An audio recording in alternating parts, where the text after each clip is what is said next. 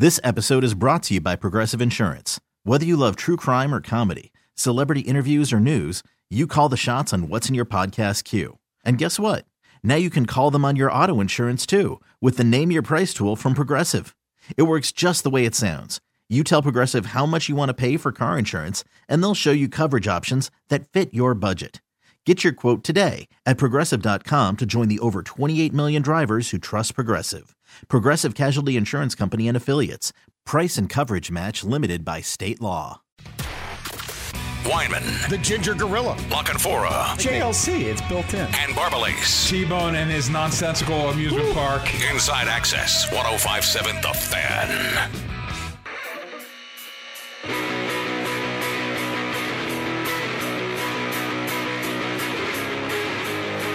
Orioles, Mariners, we're about 2 hours, 15 minutes, if my Towson education math is correct there. First pitch, Camden Yards, Baltimore baseball tonight. Bob Haney, Mike Bordick, who are both already here at Pickles Pub because they're consummate professionals like our next guest, and that is Roch Kubatko, who covers the Orioles for Mass and Sports. And Roch, Brandon Hyde just finished meeting up with the media about 5-10 minutes ago. He provided an update on Cedric Mullins and Ryan Mountcastle, who are both in the midst of rehab stints at Norfolk. When could they possibly be back up in Baltimore? Yeah, it's not much of an update. I know they're not here today. There was that. And, I think there was some speculation that, Mullins played both ends of last night's doubleheader, part of Game 2, which we knew was going to happen. He wasn't going to play all 9 innings or 7 innings. But I figured that was a pretty good sign that he's ready. But Hyde said they're just still evaluating day to day. He didn't narrow it down any more than that.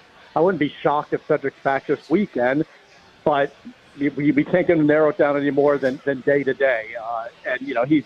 I think it's pretty quick. I don't know. They never gave an exact timetable. But the fact that he's already playing in games and, he's played a full game before that and then both ends of a doubleheader, it seems like he's pretty close. So if he's not exactly ready, I don't know how much more he's going to have to do, but he's not here today as far as we know. We didn't see him. We haven't seen Norfolk's lineup yet. So he's day-to-day with him. Mountcastle isn't hitting, doesn't have a hit, still striking out, but the key thing is, too, so he has vertigo and he's playing. So that's a good sign in itself. But, again, there's never been a timetable with him either, especially with vertigo. I don't think one exists. He already had one setback that put him on the IL. So day-to-day evaluation. Check back tomorrow.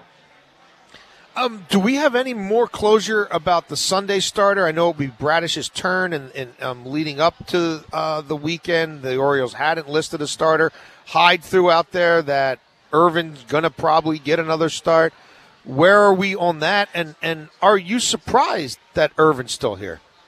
Yeah, I mean, the game notes haven't come out yet. I figured they'd give him another shot, but with the off days that they had, surrounding that, 2-game race series, they certainly can play with the rotation and have Irvin as another long guy out of the pen. Obviously, capable of providing length, and you really need a fourth left-hander. So we're still waiting. I just figured if it was definitely Bradish, they would have just said that in advance. I don't know what you wait on that. Grayson just started how many days ago, so I don't think he would be ready for a Sunday start. So we're waiting on that as well. Maybe there'll have to be some clarity later today. But for now, they're going CBA, and I think a lot of it is, again, because they can mess with that rotation with the off days.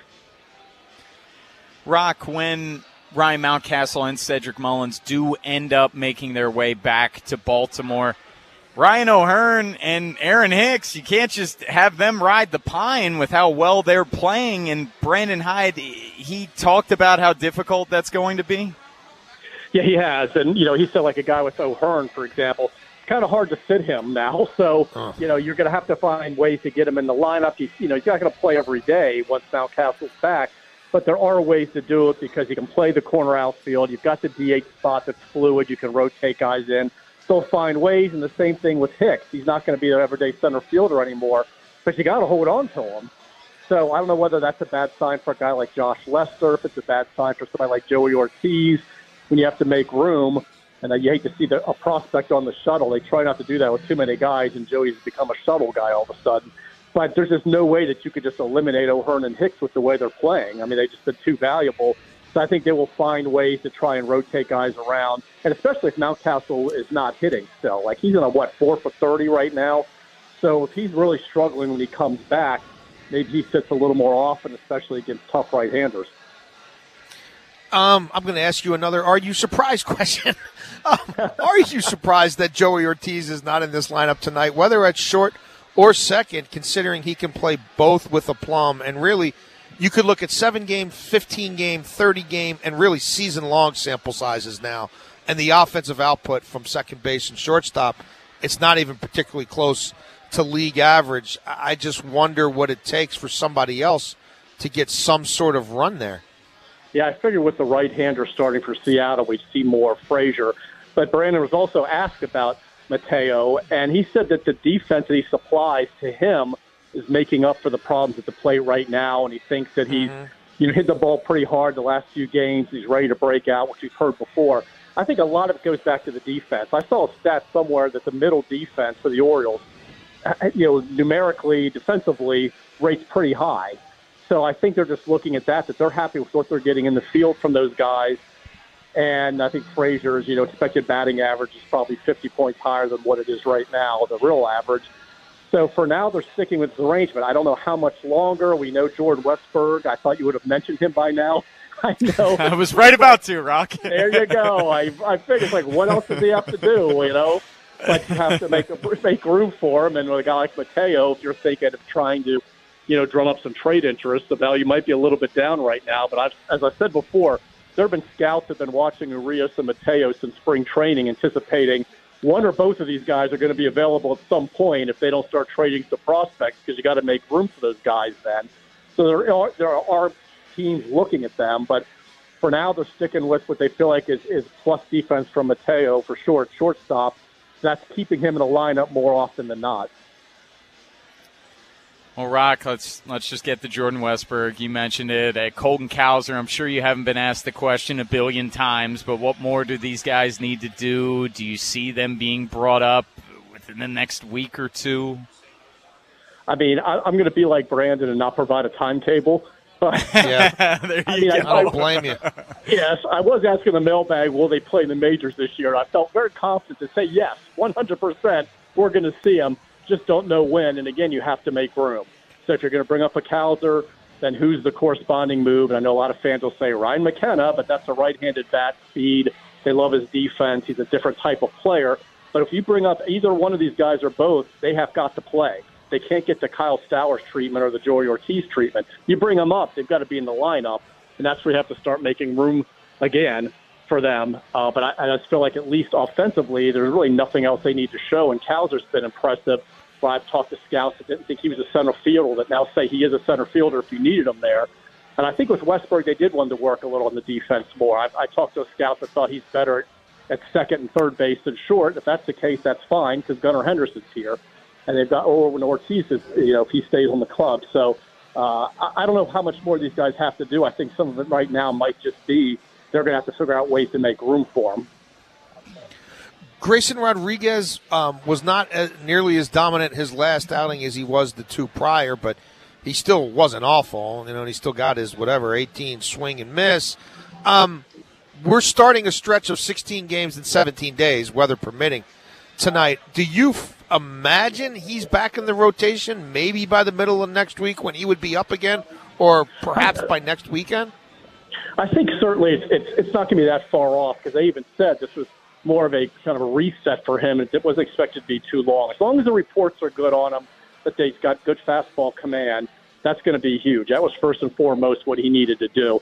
But as I've said before, and I'm sure you guys have talked about this, it is a little bit hard to evaluate a guy if he's dominating AAA hitters, because those guys are going to chase where major league hitters don't. It's different how you set him up. So, I mean, we would expect him to dominate. He's not a AAA pitcher. He's above that. So, what do you really take out of a 6 innings, 1 hit, 11 strikeout type game? That's what he should be doing anyway.